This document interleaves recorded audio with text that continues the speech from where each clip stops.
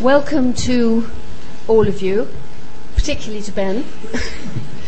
My name's Anne Chisholm. I'm the current chair of the Royal Society of Literature, and it gives me great pleasure to welcome you all to Speaking of Love, some readings for Valentine's Eve, the final event of this week's LSE Literary Festival. I should like to thank the organisers of this year's festival for inviting the RSL back and giving us this opportunity to reinforce the link established last year. I also want to thank our General Secretary, Maggie Ferguson, for organising our end of the proceedings, and above all to welcome and thank the 4 distinguished Fellows of the RSL who have very generously agreed to come here on a cold, wet night to read and reflect on the warm, bright, troubling, irresistible topic of love. I know that it's because of them that you're all here, so I shall be very brief. They are, all 4, among our best and most acclaimed writers. What's going to happen is this. I shall introduce them to you in turn, and they will then introduce and read the passages each has chosen. All we asked them to do was to choose favourite extracts, poetry or prose, on the topic of love, written either by themselves or others. We felt that a completely free hand, unguided or organised in any way, would result in the most fascinating and revealing insights possible into the emotional and intellectual landscape of these 4 highly gifted but very different writers. After the readings, there will be some discussion among them, and then we hope there will be time for questions or contributions from the audience. And then I understand there will be drinks and jazz outside in the adjoining rooms. And now I turn to our first reader, Dame Antonia Byatt, a writer of immense distinction and achievement, whose first novel was published in 1964, whose novel Possession won the Booker Prize in 1990, and whose latest book, the Booker shortlisted The Children's Book, came out last year. One critic described it as alive with imaginative energy, another as a sexy book, full of erotic longing patchily fulfilled. She is as erudite as she is imaginatively gifted, and I can't wait to hear what she has chosen to read.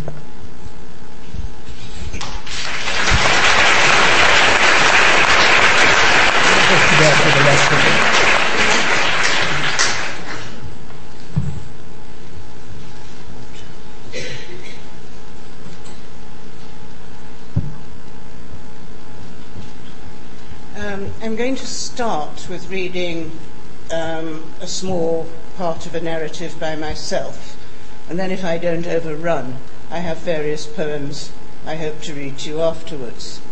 The bit of prose is from a story I wrote called The Conjugal Angel, which is part of Angels and Insects, and is about the life of Emily Tennyson, the sister of Alfred Lord Tennyson, who at the age of 19 was engaged to marry Arthur Henry Hallam, who almost immediately, very, very young, fell dead of an aneurysm. And in due course, Tennyson wrote one of the greatest poems in the language, In Memoriam. Poor Emily was expected to remain a perpetual virgin and widow, and for 11 years she did this. And then, rather surprisingly, she met a lieutenant from the Navy called Richard Jesse. 2 things are known about Richard Jesse. One is that he was quite incredibly brave and afraid of nothing. And the other is that he never stopped talking. And this is him talking to her. I don't mean to embarrass you, Miss Tennyson, at dinner. I didn't truly. I said what came into my head. I do that. It causes me no end of trouble in my life, always in scrapes and talking myself out of muddles I need never have got into. But it was true what I said. I do most greatly admire you, and I am not given to complimenting ladies. I don't see many, and to tell you the truth, none has ever much interested me before. But you do. You do interest me. Thank you, Mr. Jesse. Now, don't look all prim and confused now. I didn't mean to put you in a twitter. Why are simple things always such an intricate muddle, I wonder? I wanted to tell you simply, I do admire the way you have overcome your great grief. I fear I have not, nor shall not. Not overcome, exactly, that was the wrong word. No, but how much you are alive and vital, Miss Tennyson, it is an inspiration. Thank you. You don't seem to understand. I didn't mean to speak so much so soon, but there I go, rushing on, like the north wind, can't stop. Have you ever felt that someone was to do with you when you saw them? Quite simply, just that there are people all over the place with noses like dough buttons and eyes like currants, and other people like Roman busts, you know, and then suddenly you see a face that's alive for you, and you know it's to do with you, that person is a part of your life. Have you ever felt that? Once, said Emily, once, I believe. Had she? They stood in the street and looked at each other. Richard's bland, amiable brow was crumpled with his puzzled attempt to make her share what was perfectly plain to him. He made an awkward movement with his arms, half a salute, half the prelude to enfolding her, and drew back. I'm crowding you, Miss Tennyson. I'll go now. I hope you'll talk later and not hold my awkwardness against me. If I'm right, we do have things to say to each other, and if I'm not, it will become clear enough. No bad feelings, won't it? So I'll bid you goodbye for the present, Miss Tennyson. It's been a pleasure. And he strode off very fast down the street, leaving her not knowing whether to laugh or cry. And later on, he talks to her again in the drawing room. I should say it's in the drawing room of the house of Mr. Hallam, who was the father of Arthur Henry Hallam. So the situation is further faintly embarrassing. I have something to ask you, said Richard Jesse. I don't find it easy to see you alone, and I am oppressed by the idea that the ladies of the house might return at any moment. So I will be brief. Don't laugh. I am able to be brief when it's a question of urgent action. I can be quick enough when a ship's going aground or a squall's setting in. A curious metaphor, said Miss Tennyson, looking at him with her head on one side. Are we going aground or in danger of shipwreck? I hope not. There I go again. You know what I have to say, don't you? I want to ask you to be my wife. No, don't rush into speaking. I know what you have to say too. But I do believe you could be happy with me, and I know I could with you. You are not a comfortable person, I wouldn't say that. You are all full of fits and starts and little dramas, and I don't believe you have all that much common sense, to be truthful. But, you know, I think we go well together. I think we are what each other needs. If a member of the Tennyson family can bear to hear a proposal from anyone who can commit that gawky kind of sentence. Maladroit, he said, finding a better word. She opened her mouth. No, he said, don't speak. I know you are going to say no, and I can't bear it. Think, please, consider it, think, and you will see it will do, capitally. Oh, please, Miss Tennyson, think of me. Emily was touched. She had a prepared little speech, truthful as far as she had thought it out, about how a great love burns one out. She even had a line of Donne, that after one such love can love no more. She believed it. Richard Jesse put one great hand over her two hands and one finger of the other to her lips. Don't speak, he said.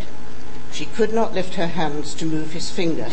When she tried to move her lips to speak, she found she was in some way kissing the large forefinger. She opened her eyes very fiercely and stared into his, intent, blue, determined.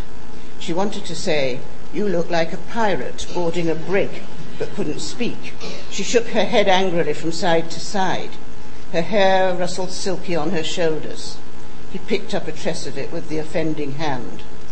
Lovely, he said, the most beautiful I've ever seen. You are very foolish, said Emily, shaken and disturbed. I am over 30 years old. I am not a young girl.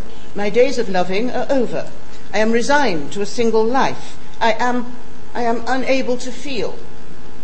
I don't think so. All those years I have felt like a stone. I am worn out with feeling. I do not want to feel any more. I don't think so. I know you're not a young girl. You're older than I am. We both know that. No need beating about the bush. Young girls are boring, fizzing kinds of things, all froth and fuss and romantic notions, whereas you are a real woman, Miss Tennyson. You ought to be a wife. You aren't cut out to be a maiden aunt. I know. I've watched you ever so sharply. I know you think you ought, but you haven't thought of me, have you? You didn't expect me, did you? No, said Emily in a small voice. I didn't. Something black and cruel in her wanted to puncture his precarious self-confidence, to slap him down, to mock, to hurt. And something else wanted to make him happy, to protect him from just such savagery of which he seemed so blithely unaware. She said, "My heart was sealed up, Mr. Jessie, when Arthur died. I loved him completely and lost him. That is my history. There can be no more, for me as for him." "I don't mind your having loved him," said Richard Jessie. "If you loved him so well, it only proves you can love well and be faithful, as I know I can, though untested as yet. We will not forget him, Miss Tennyson, if you marry me. The love can persist. I honour you. I truly honour you for its depth and constancy. Maybe you only want to marry me because of that, because of him. Maybe you see me as an object of pity. I know you are kind. I do know you are kind. I don't require to be rescued." "Damn it, it isn't rescue. Can't you see that? I told you, if you would listen. I know we could be comfortable together. I know it in my bones, and my heart and liver and all my nerve endings. Why can't I get you to hear the plain truth?" She was silent. He said, "I want so much to take you in my arms. I know I could make you feel the rightness of it. These damn chairs and all these fusty books, they aren't right. I should like to be able to walk along the beach with you and listen to the gulls. You'd feel it then. I'm not in my usual state of mind. I've been sleeping badly working up to this. It's worse than a battle, any day." "I can't," she said in a whisper. "If you can't, if you are quite sure you can't, say it again, and I'll go, now this minute, and never come back, never see you again. Do you understand? Do you believe me? I mean it. If you can really tell me you won't, you can't, you don't wish to, I'll go. It will be that hard, I won't wish to see you again. Do you hear me?" "Don't shout, Mr. Jessie, they'll all come." "What do they matter?" he mistakenly demanded. Emily, half pleased nevertheless at his daring, rose abruptly to her feet, a preliminary perhaps to bidding him farewell. But she said nothing and went nowhere. She stood mute. He took a step towards her. He was taller even than her tall brothers, and darkly handsome as they were too, and put his large hands on her shoulders. Then he lifted her from the ground, holding her against his shirt, laying his face gently against hers. "You are choking me. I cannot breathe. Mr. Jessie, I cannot breathe. Answer me now. Put me down. I will. I cannot resist you, I see. Put me down. Restore me to equilibrium." "I should like to roar like a lion," he said, quietly enough. "But that can come later. We may do as we like when we are married." "I don't know about that," said Emily, on her feet again, with sudden caution.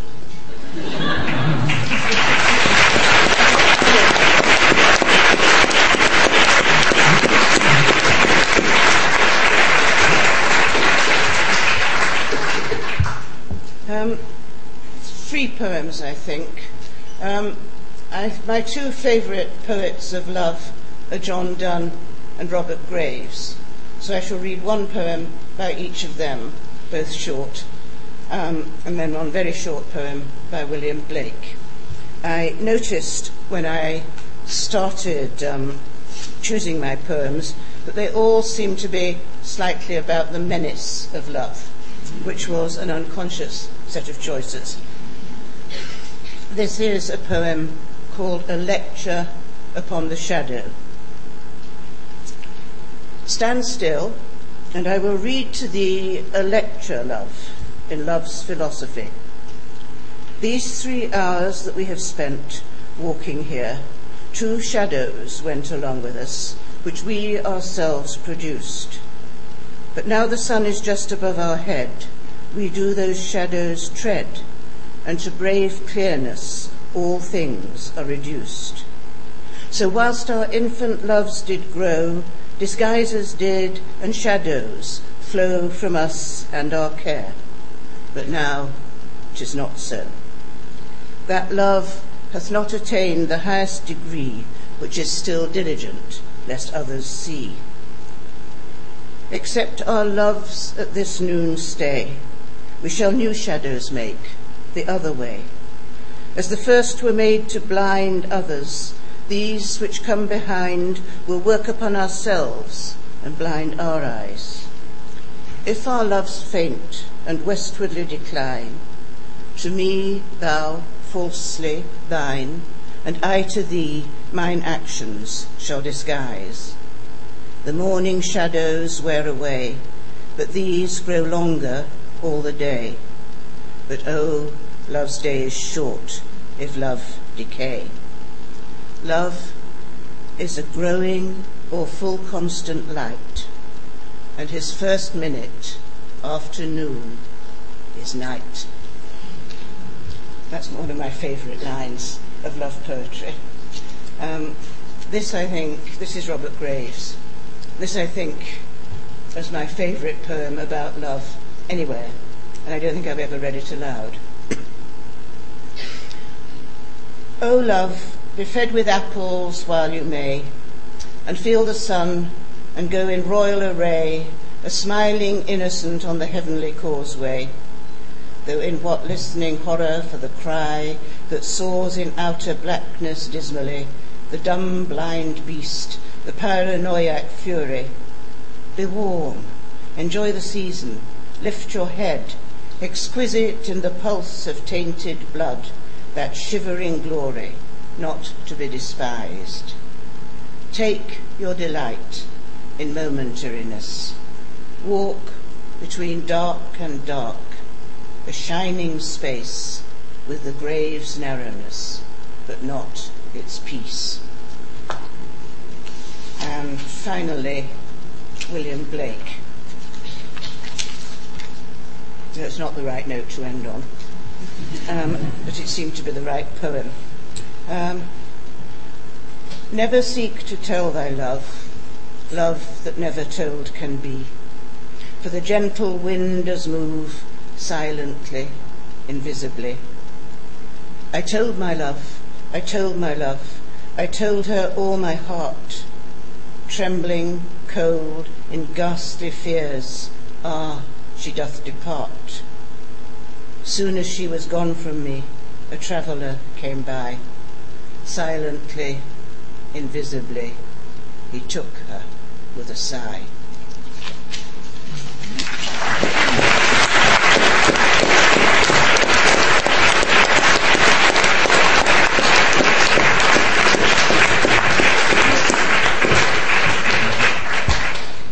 Thank you. Our next reader is the acclaimed travel writer and novelist Colin Thubron, who also happens to be, as of last month, the new president of the Royal Society of Literature. As you will see if you read the new edition of our RSL journal, copies of which you will find outside, along with information about the Society and how to join it, and about some of our future events, which are open to everyone, and include a session on memoir with Will Fiennes and Maggie G and Candia McWilliam, and then talks by Ian McEwan and David Hare later in the year. As you will see if you look at it, Colin, who has written something in that issue of the magazine, has suspended his nomadic and elusive tendencies on our behalf, which is very good news for us. His prize-winning travel books about the Middle East, Russia and Central Asia, most recently Shadows of the Silk Road, have alternated with 6 novels. His latest, To the Last City, set in Peru, was called Haunting, Passionate and Magnificently Fearless. As a writer, he is as fascinated by the dangerous territory of the heart as by any risky territorial journey. So what has he chosen to read?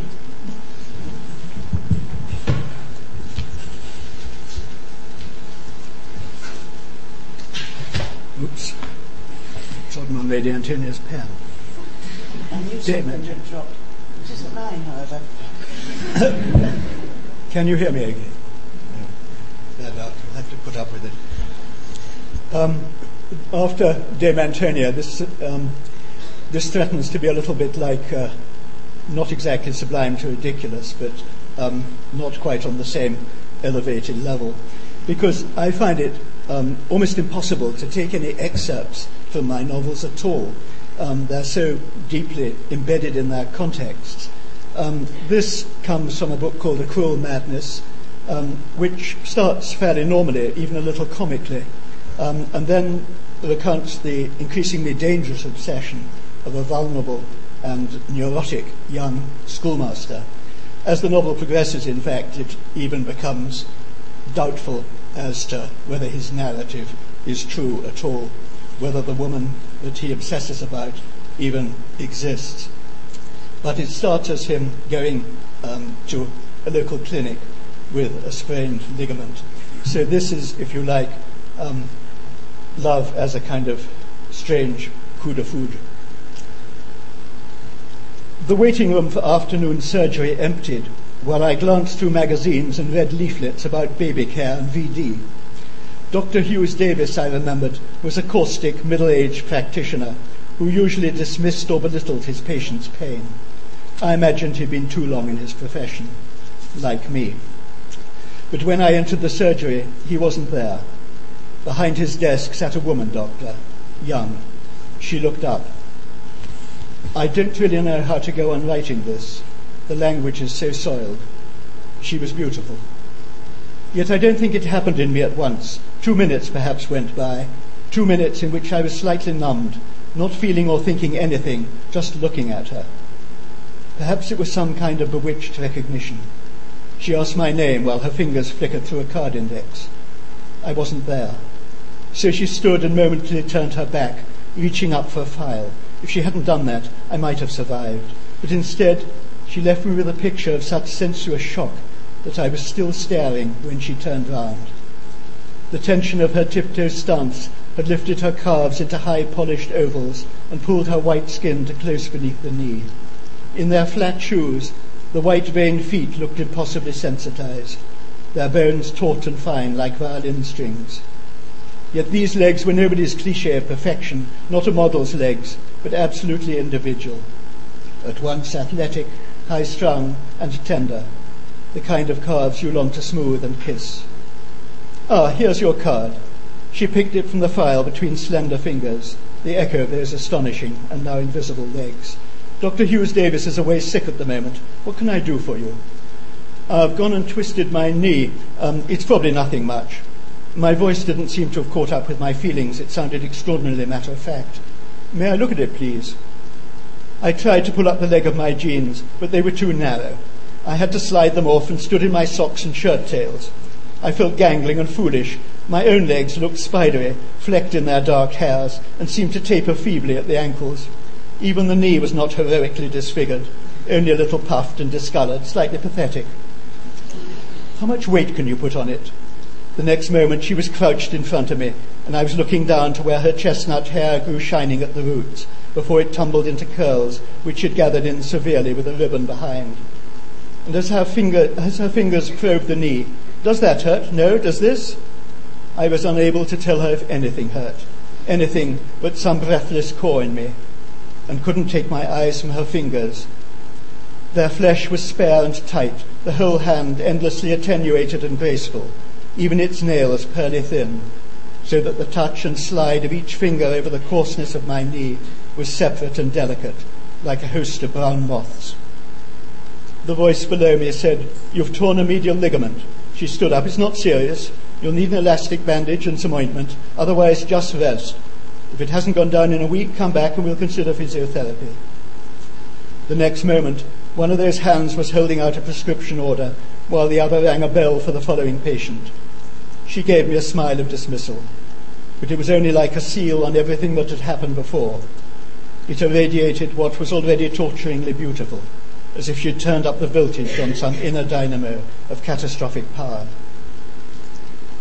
Out in the high street, in the weak March sun, I stared through shop windows without understanding anything that was there. Even when objects were labelled best cooking beef or fresh coffee bags, they remained ungraspable.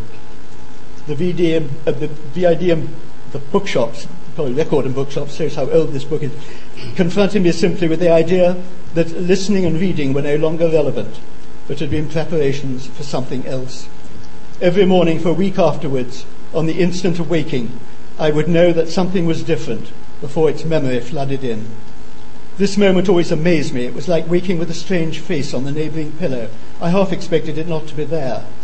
Yes, in some part of me, I was expecting the feeling to vanish as randomly and suddenly as it had arrived. For these few days, the thing resembled a luxurious game. I didn't even know her name, and betted hundreds for her, but none seemed right. People coalesce around their names, but she, nameless, only grew more mysterious. There's a primitive belief that without a name, you don't exist. By the end of the week, the game had become frightening. She'd rooted herself in my mind, flowered in its dark like a narcotic mushroom. There was nothing there but her, nameless her. I built her with a knowledge of imagination. She was unmarried and solitary. She took her holidays on the continent alone. What was happening to me? I pondered excuses for going back to the clinic. I watched in irritation as my swollen knee subsided. I had hopes of an inflamed ankle ligament, but it came to nothing. I thought of claiming a cartilaginous sprain, but I had rubbed in her prescribed ointment with such religious tenderness that the joint looked perfectly normal. It wasn't until I was inside the surgery that I almost panicked. When I picked up a magazine, it trembled. My face had gone bloodless, and I had a sensation of ants trickling over my scalp. I was dressed with planned casualness, and where my hair was receding, I'd combed it forward in 2 easy-looking strands. Yet when my turn came, my legs felt stiff and light. They might have been made for somebody else. I had prepared a lie about knee cartilages. It evaporated as I fumbled through the doorway. But when I came in, the room seemed cold. It was filled only with a pallid light from nowhere in particular, and by Dr. Hughes Davis at his desk. My second piece speaks for itself, I think. It comes from Julian Barnes' book, A History of the World, in 10.5 chapters. And any of you who remember this book will probably remember that the half chapter is a kind of parenthetical piece about a more settled love than the one I've just recounted. Let me tell you something about her. It's that middle stretch of the night when the curtains leak no light, the only street noise is the grizzle of a returning Romeo, and the birds haven't begun their routine yet cheering business. She's lying on her side, turned away from me. I can't see her in the dark, but from the hushed swell of her breathing, I could draw you a map of her body. When she's happy, she can sleep for hours in the same position. I've watched over her in all those sewery parts of the night and can testify that she doesn't move. It could be just down to good digestion and calm dreams, of course, but I take it as a sign of happiness. Our nights are different. She falls asleep like someone yielding to the gentle tug of a warm tide and floats with confidence till morning. I fall asleep more grudgingly, thrashing up the waves, either reluctant to let a good day depart or still bitching about a bad one. Different currents run through our spells of unconsciousness. Every so often, I find myself catapulted out of bed with fear of time and death, panic at the approaching void, feet on the floor, head in hands. I shout a useless and disappointingly uneloquent, "No, no, no," as I wake. Then she has to stroke the horror away from me, like sluicing down a dog that's come back from a dirty river. Less often, it's her sleep that's broken by a scream, and my turn to move across to her in a sweat of protectiveness. I'm starkly awake, and she delivers to me through sleepy lips the cause of her outcry. "A very large beetle," she will say, as if she wouldn't have bothered me about a smaller one. Or, "The steps were slippery," or merely, which strikes me as cryptic to the point of tautology, "something nasty." Then, having expelled this damp toad, this handful of gutter muck from her system, she sighs and returns to a purged sleep. I lie awake, clutching a slimy amphibian, shifting a handful of sodden detritus from hand to hand, alarmed and admiring. I'm not claiming grander dreams, by the way. Sleep democratizes fear. The terror of a lost shoe or missed train are as great here as those of a guerrilla attack or a nuclear war. I admire her because she's got this job of sleeping that we all have to do, every night, ceaselessly, until we die, much better worked out than I have.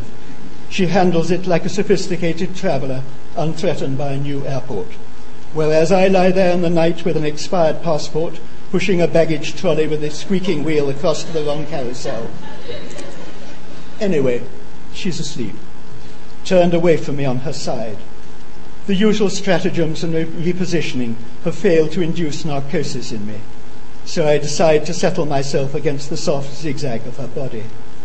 As I move and start to nestle my shin against a calf whose muscles are loosened by sleep, she senses what I'm doing, and without waking, reaches up with her left hand and pulls the hair off her shoulders on the top of her head, leaving me her bare nape to nestle in.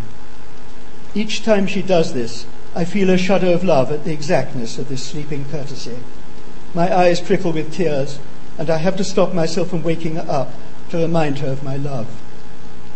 At that moment, unconsciously, she's touched some secret fulcrum of my feelings for her. She doesn't know, of course. I've never told her of this tiny, precise pleasure of the night, though I'm telling her now, I suppose. You think she's really awake when she does it? I suppose it could sound like a conscious courtesy, an agreeable gesture, but hardly one denoting that love has roots below the gum of consciousness. You're right to be sceptical. We should be indulgent only to a certain point with lovers, whose vanities rival those of politicians. Still, I can offer further proof. Her hair falls, you see, to her shoulders. But a few years ago, when they promised us the summer heat would last for months, she had it cut short. Her nape was bare for kissing all day long. And in the dark, when we lay beneath a single sheet, and I gave off a Calabrian sweat, when the middle stretch of the night was shorter, but still hard to get through, then, as I turned towards that loose S beside me, she would, with a soft murmur, try to lift the lost hair from the back of her neck. Thank you.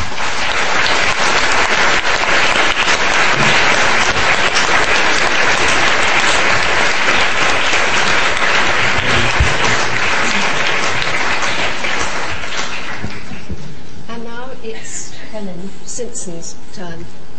Helen Simpson's award-winning short stories are quite simply in a class of their own.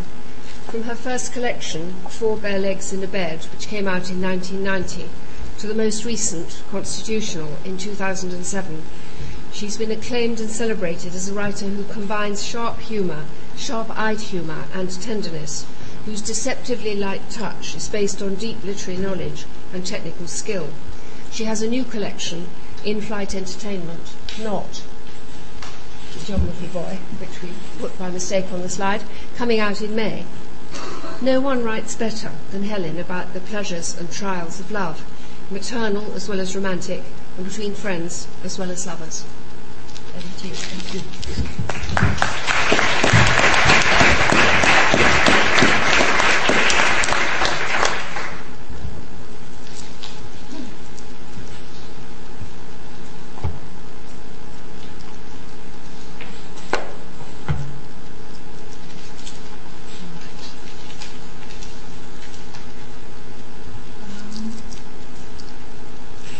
I'm going to read a passage from a book called Love by Stendhal, who is, of course, rather better known for his novels, The Red and the Black and The Charterhouse of Parma.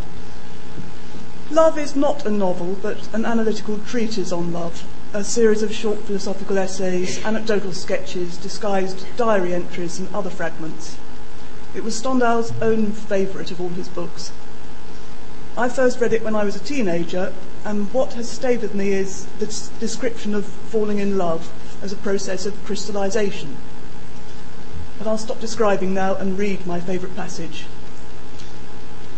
And I ought to mention, I've abridged it, also that there's a recent new edition published by Hesperus, but for some reason it cuts this bit out.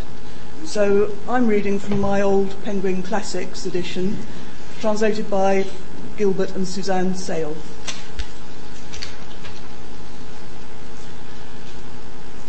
At the salt mines of Halin near Salzburg, the miners throw a leafless wintry branch into one of the abandoned workings. 2 or 3 months later, through the effect of the waters saturated with salt, which soak the branch and then let it dry as they recede, the miners find it covered with a shining deposit of crystals. The tiniest twigs, no bigger than a tomtit's claw, are encrusted with an infinity of little crystals, scintillating and dazzling. The original little branch is no longer recognisable. It has become a child's plaything, very pretty to see. When the sun is shining and the air is perfectly dry, the miners of Helen seize the opportunity of offering these diamond-studded branches to travellers preparing to go down the mine. And then I've cut. The narrator then describes how he and a group of mainly Italian friends, including a certain Madame Gerardi, decide to visit this salt mine. While we were getting ready, which took some time, I amused myself by watching what was happening to the thoughts of a handsome, fair-haired young officer of the Bavarian Light Infantry. We'd just made the acquaintance of this likeable young man, who spoke French and was most useful in making us understood by the German peasants. The young officer, although handsome, was no conceited fool. On the contrary, he appeared to be a man of intelligence, as Madame Gerardi found out. I could see the officer visibly falling in love with the charming Italian woman, while she, entirely taken up with the impending adventure, was 1,000 miles from any thought of pleasing, and even further from thoughts of being attracted to anyone. Soon I was surprised at the strange confidences uttered unawares by the Bavarian officer. He was so engrossed in her celestial features that I noticed he often spoke without knowing what he was saying or to whom he was saying it.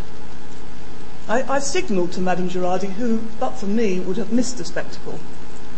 What struck me was the undertone of madness which grew moment by moment in the discourse of the officer.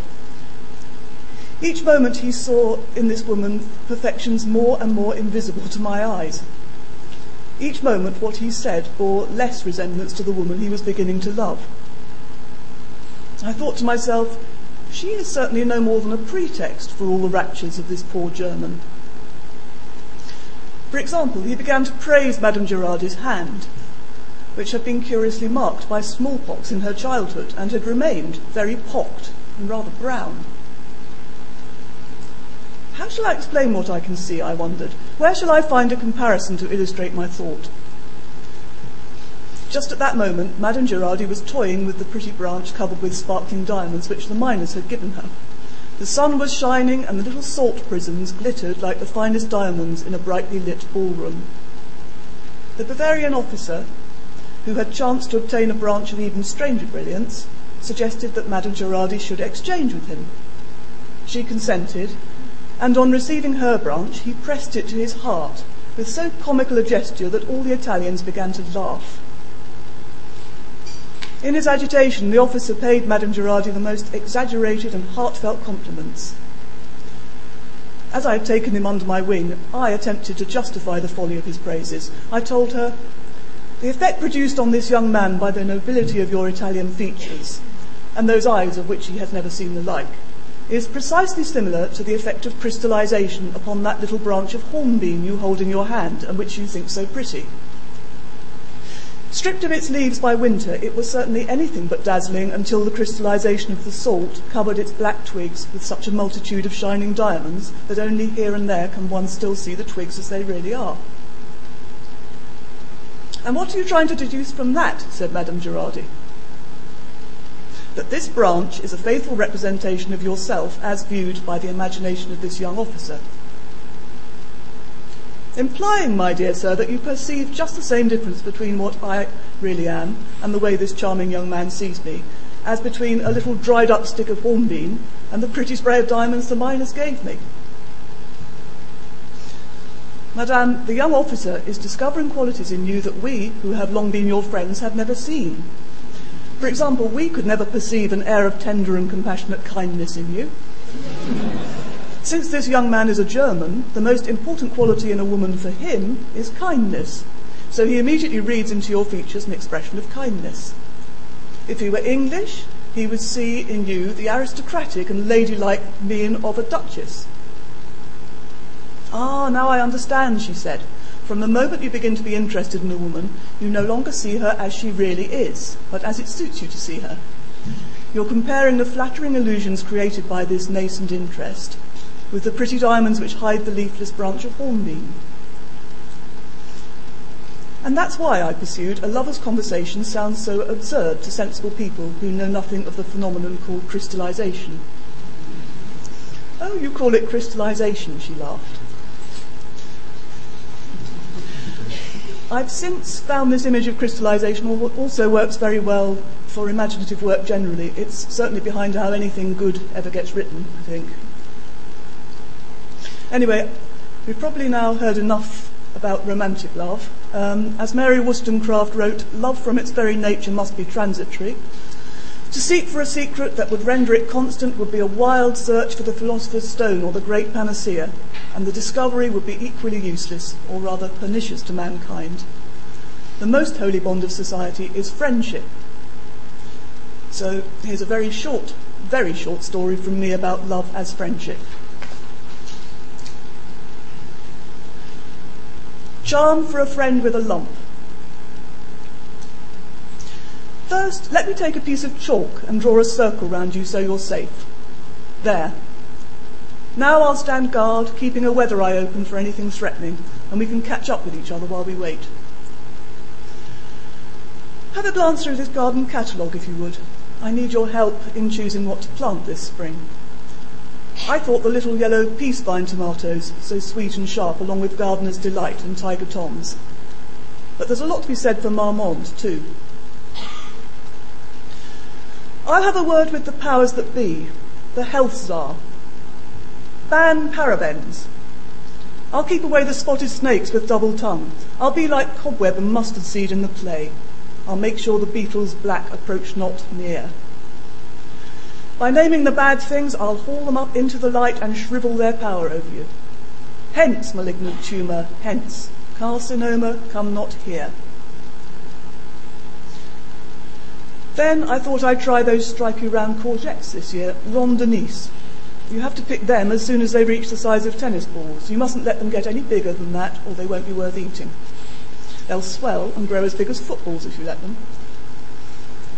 As for fruit, what do you think of conference pears? Or the catalogue recommends the invincible, a very hardy variety which crops heavily and blooms twice a year. Let's not even start on those predictable but useless paths which lead to nowhere.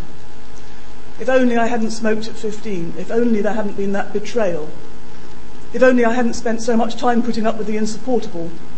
Why ever did I think endurance was a virtue? Didn't I want to stay alive? If only I hadn't sipped wine or drunk water from plastic bottles. If only I hadn't gone jogging the day Chernobyl exploded. Oh, give it a rest. We live in the world as it is. We all have to breathe its contagious fogs. It's wrong of them to claim it must somehow be our own fault when our health is under attack. Let's get back to the catalogue. Help me choose some soft fruit. If I had more space, I might try gooseberries again, now there's this new cultivar that cheats American blight. But it's probably wiser to add to the existing blackcurrant patch. Here's a new one, Titania. Large fruit and good flavour, crops very heavily over a long period. Good resistance to mildew and rust. We're advised to build up an arsenal of elixir if we want to strengthen our own resistance. We're told we ought to call in light boxes, amulets, echinacea drops and oily fish. We should fix on organic, free-range, grass-fed meat, Japanese green tea and a daily dose of turmeric. And if we're really serious about protecting ourselves, we must avoid dry cleaners, getting fat, aluminium, insecticides. Shun trans fats as the devil's food. Forswear polystyrene cups. We've got to fight shy of white bread, a sedentary lifestyle, perfume and anger if we truly want to save ourselves. And even if we tick off every item on the list, there's absolutely no guarantee that it'll lengthen our span by a single day. On your last birthday, with your natural dislike of being reminded of the passing years, we skirted round the subject for a while. I asked what you'd be doing to celebrate. You scoffed. You said you'd rather forget about it. Do you remember? Then I reached down into myself and managed to say, you should celebrate. Your birthday should be celebrated because the world's a better place with you in it. May you continue to pile on the years, but with more pleasure from now on. In time, may you embrace fallen arches and age spots. Decades from now, may your joints creak and your ears hiss. May your crow's feet laugh back into the mirror at your quivering dewlaps. Nobody in their right mind looks at an old oak tree growing in strength and richness and thinks, you'll be dead soon. They just admire and draw strength from its example. May you keep your hair on and your eyebrows in place. May you never have to wear a hat indoors. May you and your other half tuck 2 centuries under your belts between you, and then, like the old couple in the tale, when some kind God in disguise grants you a wish, may you go together, hand in hand, in an instant. I'm willing you to be well. Do you hear me? If there does happen to be some disorder in your blood, I'm like Canute. I'll stay here by you and turn the tide. You're my persona grata. And if they find that some weed or canker has gained hold after all, Japanese knotweed it might be, that ruthless invader and ignorer of boundaries, well then we'll deal with it. There are powerful new weed killers these days, and they work. Doctors are like gardeners in the way they know how to distinguish between healthy growth and uncontrollable proliferation. There's a fine line, and what I am casting a spell for is that nothing inside you has stepped over it. In my spell, we are dreaming our way forward through the year into the green and white of May and on into the deep green lily ponds of June. The lushness of June, its new heat and subdued glitter of excitement at dusk, its scent and roses, that's what we'll aim for. I do love roses, their scent and beauty, particularly my souvenir du Dr. Germain and the thorny pink eglantine beside the vegetable patch. We'll have a party there this Midsummer's Eve, up by the tomato plants and ranks of coslettids, just the 2 of us. Let's write it in our diaries now. I can't spare you. You're indispensable. We'll have a party and pledge your health by moonlight on the one night of the year when plants, consumed or seeded, have magical powers. There is a great deal of talk about the benefits of mistletoe extract and so on, but I'm not convinced. You can spend a lot of time and energy chasing magic potions when you might be better occupied weaving your own spell over the future. En route, sleep will help. Everyone has their own private walled garden at night where they can prune their troubles and dream change into some sort of shape. That's what I'm trying to say. A dream can be a transformer, as well as providing a margin or grassy bank where you can rest while the outside world goes on. Active dreaming, which is what I would prescribe, can be a powerful form of enchantment. You're not out of the woods yet, that's clear, but a little while from now I want you to walk out of the woods and into the June garden. Leave the black bats hanging upside down, they'll stay asleep. While we wait for summer, let's choose to be patient and hopeful. And soon, not really long from now at all, I aim to smile at you and say, "Come into the garden, friend of my heart."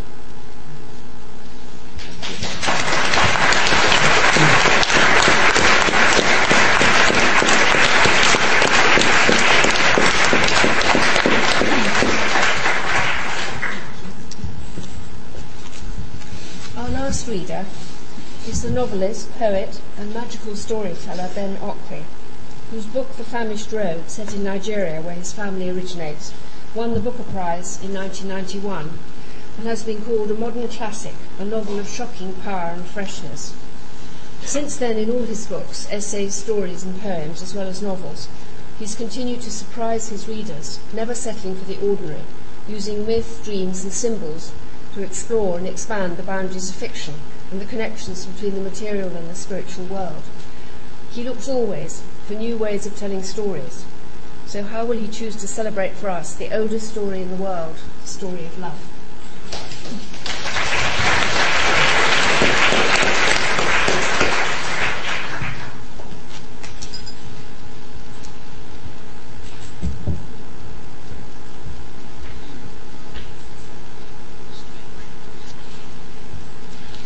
Thank you very much. It's a real pleasure to be here. And I've loved the variety of love dreams that we've had this evening. I'm going to follow Antonia and begin with a reading from one of my books called Star Book, short reading.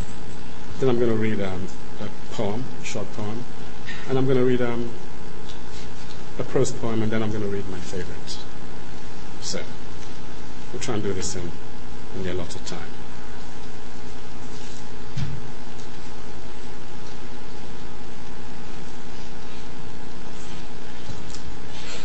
Sometimes, in her dreams, he took her hand and journeyed with her through all the happiest places in the universe, among the stars of ecstasy and delight, and to some of their ancient homelands in faraway galaxies. He showed her their palaces of pleasure, their castles of love, their cities of happiness. When he was not speaking to her in dreams, he arranged anonymous surprises for her in the waking hours. Children brought her bouquets of rare feathers. Strange children brought her rich brocaded cloth. When she was musing by the river, an old man gave her a single flower that no one had ever seen before or since. He said the flower came from the stars, and that he was a messenger of one that could not be named. The maiden accepted the flower hesitantly and smelt its fragrance. At that moment, something happened in her heart. She was not sure what it was, but suddenly she felt things more clearly. The fragrance altered the wind. She heard the faintest echo of a melody. The river was calm. The old man had turned into the faintest mists of gold fading in the distance of the green cloud of the forest. The flower would never wilt, never die, but sometimes it became invisible and was lost, and it would reappear again, depending on how she was feeling. There were other odd gifts that he caused to come her way. One day, a beautiful young girl brought the maiden a rare ruby. She claimed it came from the far heavens, and she was a messenger from one who could not be named. Another beautiful young girl with a dazzling smile and a bright countenance brought her a pure white stone, not of this earth, and she repeated the magic words of the other messengers. A child dressed in gold brought her a white bowl. When later the maiden ate from the bowl, she noticed how well she felt, how contented. Then she noticed that the bowl somehow enriched her food, and in eating little, she was not only satisfied quicker, but that she experienced an unusual sense of nourishment. These gifts puzzled and frightened her a little, but she kept her puzzlement and her fear to herself. She kept her silence. But more gifts of astonishment came to her and left her.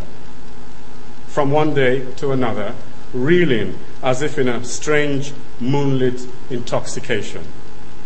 A child dressed in heavenly blue brought her a handful of shining ashes, and with enchanted words poured it into the maiden's palms. Then came special messengers, all 7 of them, all beautiful, all dressed in white, repeating love verses from one who should not be named, but whose love came from the stars. By now the maiden was bewildered, then curious, then amazed, then enchanted, then fascinated by these gifts.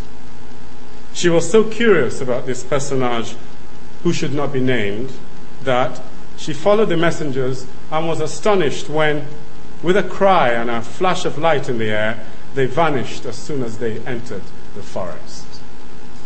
Then, slowly, her love found focus. When the messengers stopped coming, when she didn't hear from them, nor receive any more gifts or verses from them again, she found that she missed the mystery quite deeply. Then she found that she had fallen in love with one who was unknown, and with one she would never know.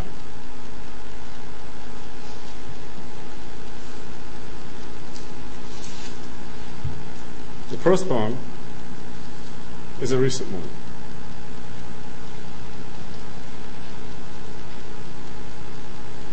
The memory of an eternal afternoon spent in a square under the shade of a sleeping church with one who would not dance but would love in secret ways that became fire of flowers in the blood. I remember, I dream, I foresee.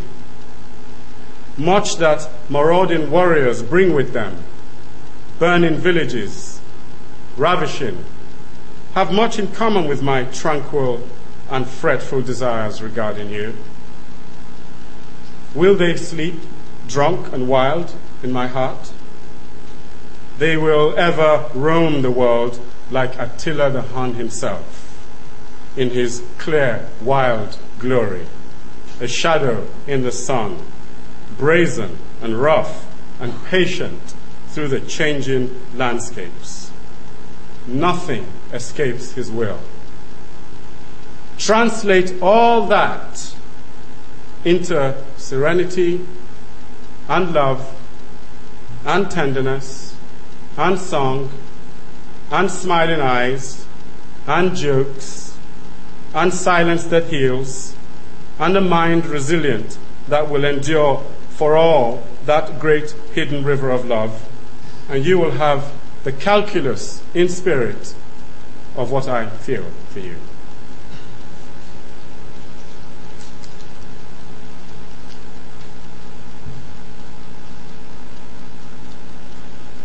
Final short poem from me.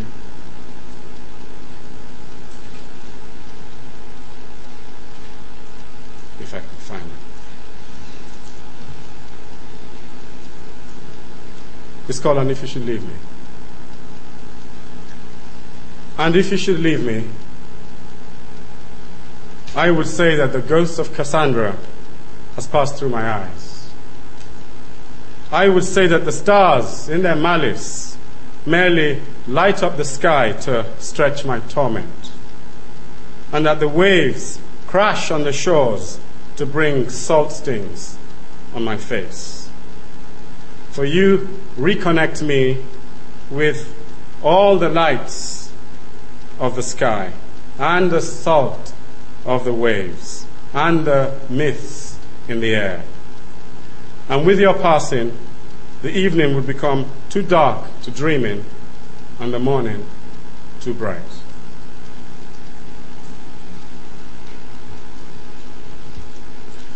Now this is the tricky part for me. The poems I'm going to read are not really poems, they're fragments, and I've chosen Sappho. I'm kind of guessing that you all know about Sappho, so I'm not going to talk too long about her. I'm just going to read these fragments, which I want you to magnify in your minds because they're fragments. I confess, I love that which caresses me. I believe love has his share in the sun's brilliance and virtue. It's no use, mother dear. I can't finish my weaving. You may blame Aphrodite. Soft as she is, she has almost killed me with love for that boy.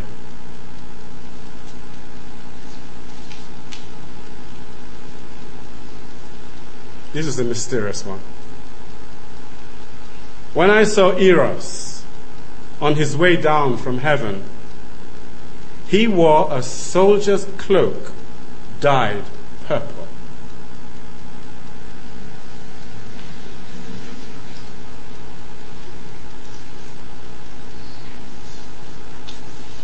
This is a passionate one.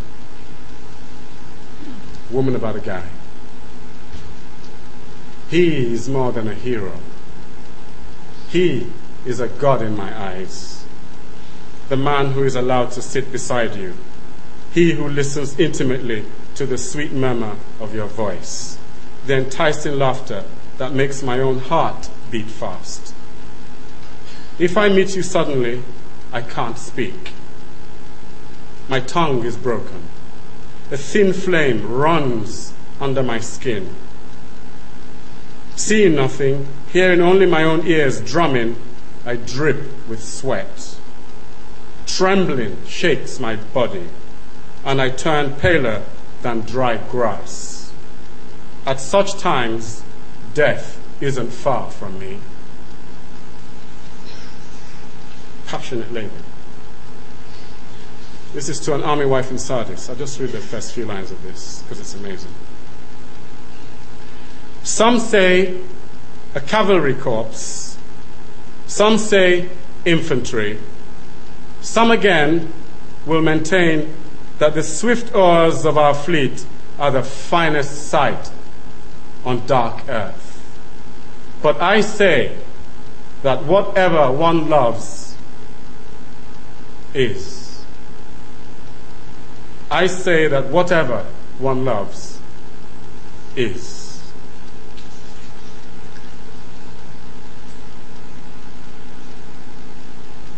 Another strange, short, mysterious one. Without warning, as a whirlwind swoops on an oak, love shakes my heart. I always feel that when I read that. And I'll just read another strange one. With his venom, irresistible and bittersweet, that loosener of limbs, love, reptile-like, strikes me down. And I'll just end with an eternal love question, I guess. Another fragment. Tell me, out of all mankind, whom do you love better than me?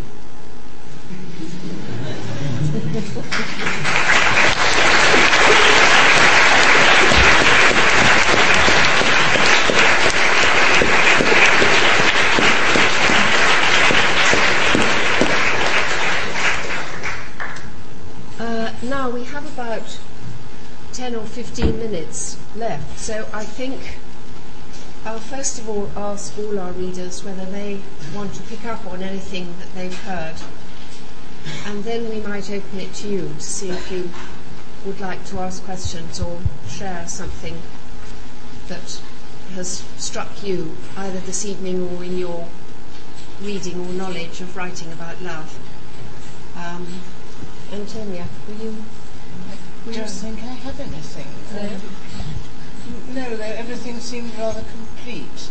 Everything everybody read was sort of closed in itself. And it wasn't like an academic conversation where you could raise a question. The only answer would be to read another poem or another bit of prose. So I have really no questions except to say how very much I enjoyed everybody's reading and how very much I agree with Ben about the variety of it, which I thought was interesting. I suppose what struck me was possibly inevitably there's more about the dangers, embarrassments, perils, pangs of love than there was about the pleasure and power, except possibly for the Sappho.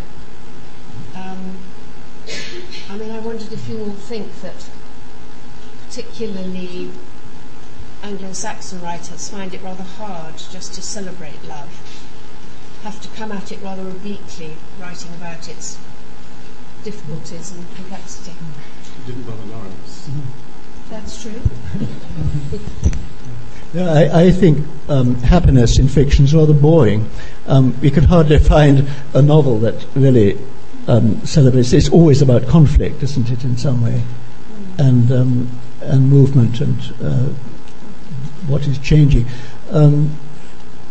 I think that's part of the problem too about writing about happy love, that the language seems so contaminated. It's been done so badly so much. That's another of the writer's problems, isn't it? I mean, I don't know if you've found that, but I think none of us have written absolutely, as it were, taken it head on, and always wants to write a bit obliquely. Yes, because it's just too easy to fall into cliché. It's the worst subject for cliché of the lot. Yes, I mean, we place such value on it in our lives that we expect something magnificent. If we were writing about somebody walking down the street, it wouldn't matter much how it was written comparatively, but we want everything from this experience. And so when you're asked to write about love, an Anglo-Saxon goes, "Oh, love," ironises it. Yeah. Yes, ironises. I think I was wondering when people memorise poems, are they nearly always about love? I think possibly they are. Love poetry, and also for what purpose? Has anybody ever in the audience had a poem quoted at them? Because somebody once said to me, to his coy mistress, all the way through, just like that. Oh, you still know him. I don't.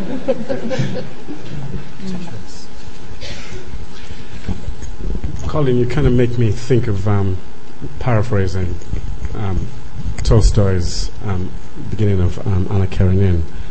All happy loves are alike, but all unhappy loves are unique unto themselves. And I think the reason why that is the case is because of something that's come through in all of our readings, which is the relationship between love and imagination. For some reason, love instantly triggers the imaginative powers in us, whether for good or for ill. And that's why I tend to have, when one speaks of love in literature, the first part of love, the passionate, mad love that you're writing about in your piece, makes me come up with an epigram that, love is a chaos taking place in a paradise, or a paradise taking place in a chaos. But I can't add anything to that. I wonder if would anyone in the audience like to ask a question or make a contribution? Yes, in the middle. You, sir. Yes. I think a microphone is coming to you. Thank you all very much. That was lovely. I was curious really about some of your choices. It was lovely to hear you read your own work. That was marvellous.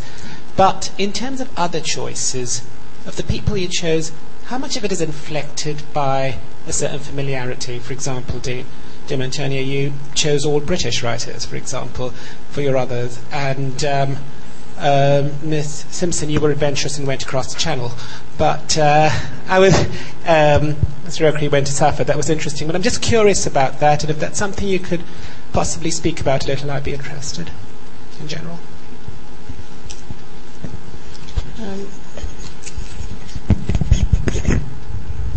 Well, I could have read to you in French or German, but that might simply have annoyed you.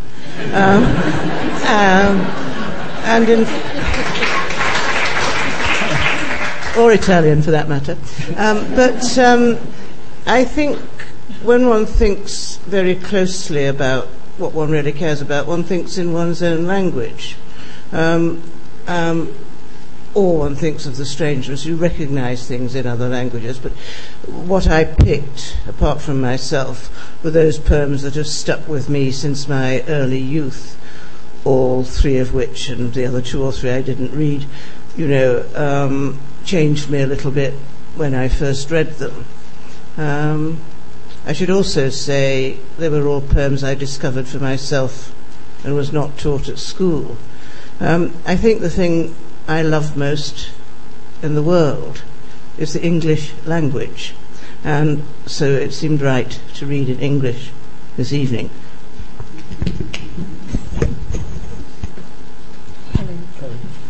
Helen. I was hesitant to read something in translation. I think certainly anything as delicate as a love piece.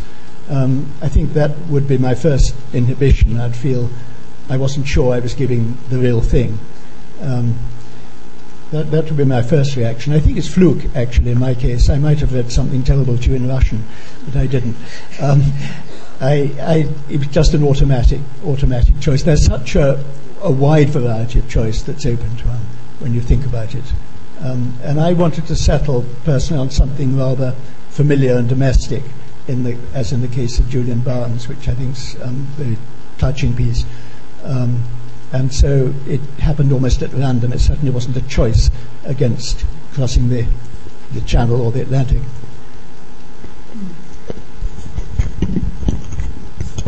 I agree with Antonio what you said, but I also wanted to read something that possibly people weren't as familiar with, because that Stendhal book isn't very well known, and it's a very peculiar book actually. But and it's also, as you say, it's what formed you when you were young. It's what I remember seeing that in a bookshelf, and it was either that or Cosmopolitan at the time, and I was sort of thinking, what view would I take on love? And I thought I'd rather be instructed by...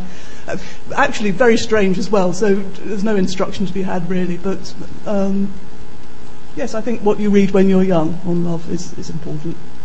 It forms you, partly.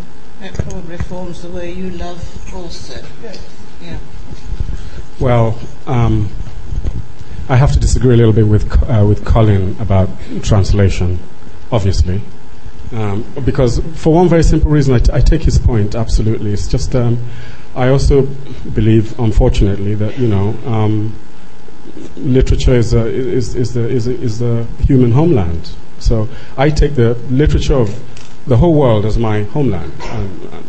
So if I can't read in the original language, I'm quite happy to settle with the best translations that are available. Otherwise, I'm just going to be intolerably limited in my reading and in the emotions that I can feel from literature.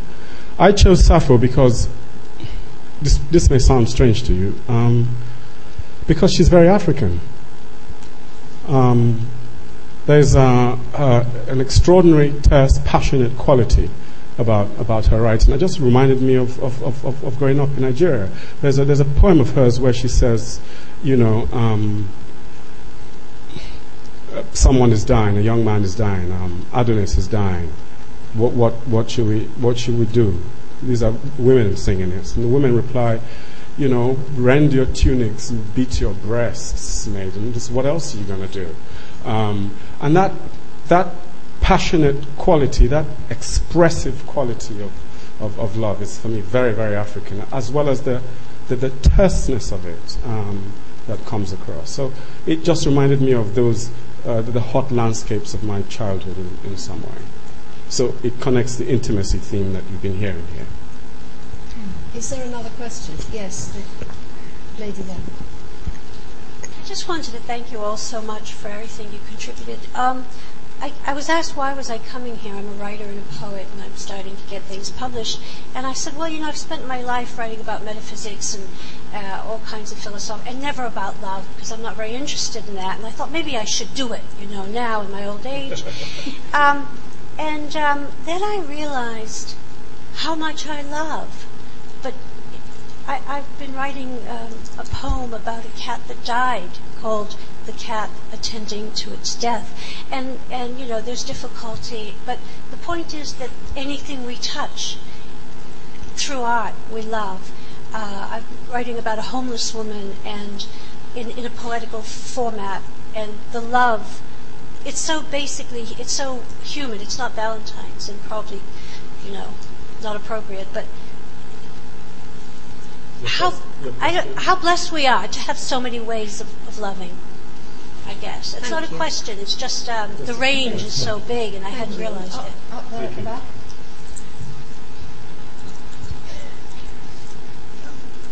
Thanks for the reading and the intimate sharing. Just to consult the panel in a weird way. Could you speak into the mic, please? I was thanking the panel for their reading and conveying the intimacy. and just to consult the panel in a weird way, which is when you're in love, or when one is in love, there seems to be not enough words to describe and convey and explain and illuminate what you go through. If you were to be asked tonight, just now, thinking of love, what would be that one word that you could tell me? What would be the one word? That comes to mind when you think of love. One word that comes to mind when you think of tonight, love. Here, now, on the 30th. Margareta.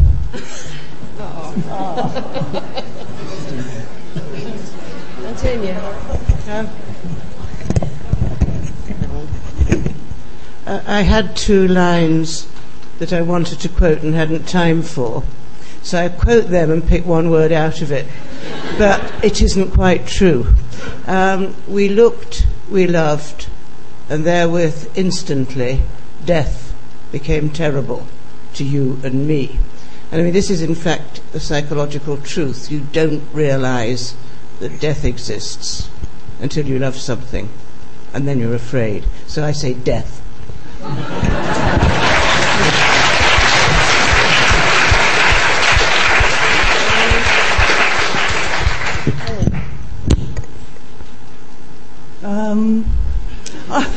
I think transformation. It's imagination. It's that process where the loved object is dipped into the imagination and there's an accretion. Something happens in private, something mysterious, and it's real.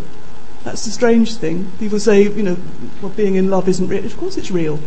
It's like music or something. It's there. Enchantment. Yes. Transformation, though. Yes, enchantment. I can't choose. Ben. Well, Helen, you nearly stole my word, but I'll choose another one. I would have chosen enchantment, but since Helen has partly chosen that, I'd go for magnification, because it seems to me that's what love does. You're just this big, and you fall in love, or you feel love, and suddenly you're magnified. And the magnification isn't a physical magnification. It's emotional. It's also spiritual. I'm perpetually amazed at how many hard-headed friends of mine suddenly acquire spiritual language when they fall in love. Even your English friends. Especially my English friends. I think possibly now we ought to. I thought you were going to choose a word. Oh no, I don't have to choose a word. That's the chair's privilege. But I thought I was when I was thinking about this evening, I found myself looking again at Midsummer Night's Dream, and it's interesting that nobody has chosen anything from Shakespeare, although of course Helen's story was strongly connected to Midsummer Night's Dream. So I'll just leave you with 3 lines of Shakespeare. Lovers and madmen have such seething brains, such shaping fantasies, that apprehend more than cool reason ever comprehends. So I think on that note, from the seething brains and the cool reason of our panel, thank you all so much for that. It was extraordinary in its diversity. Thank you to you.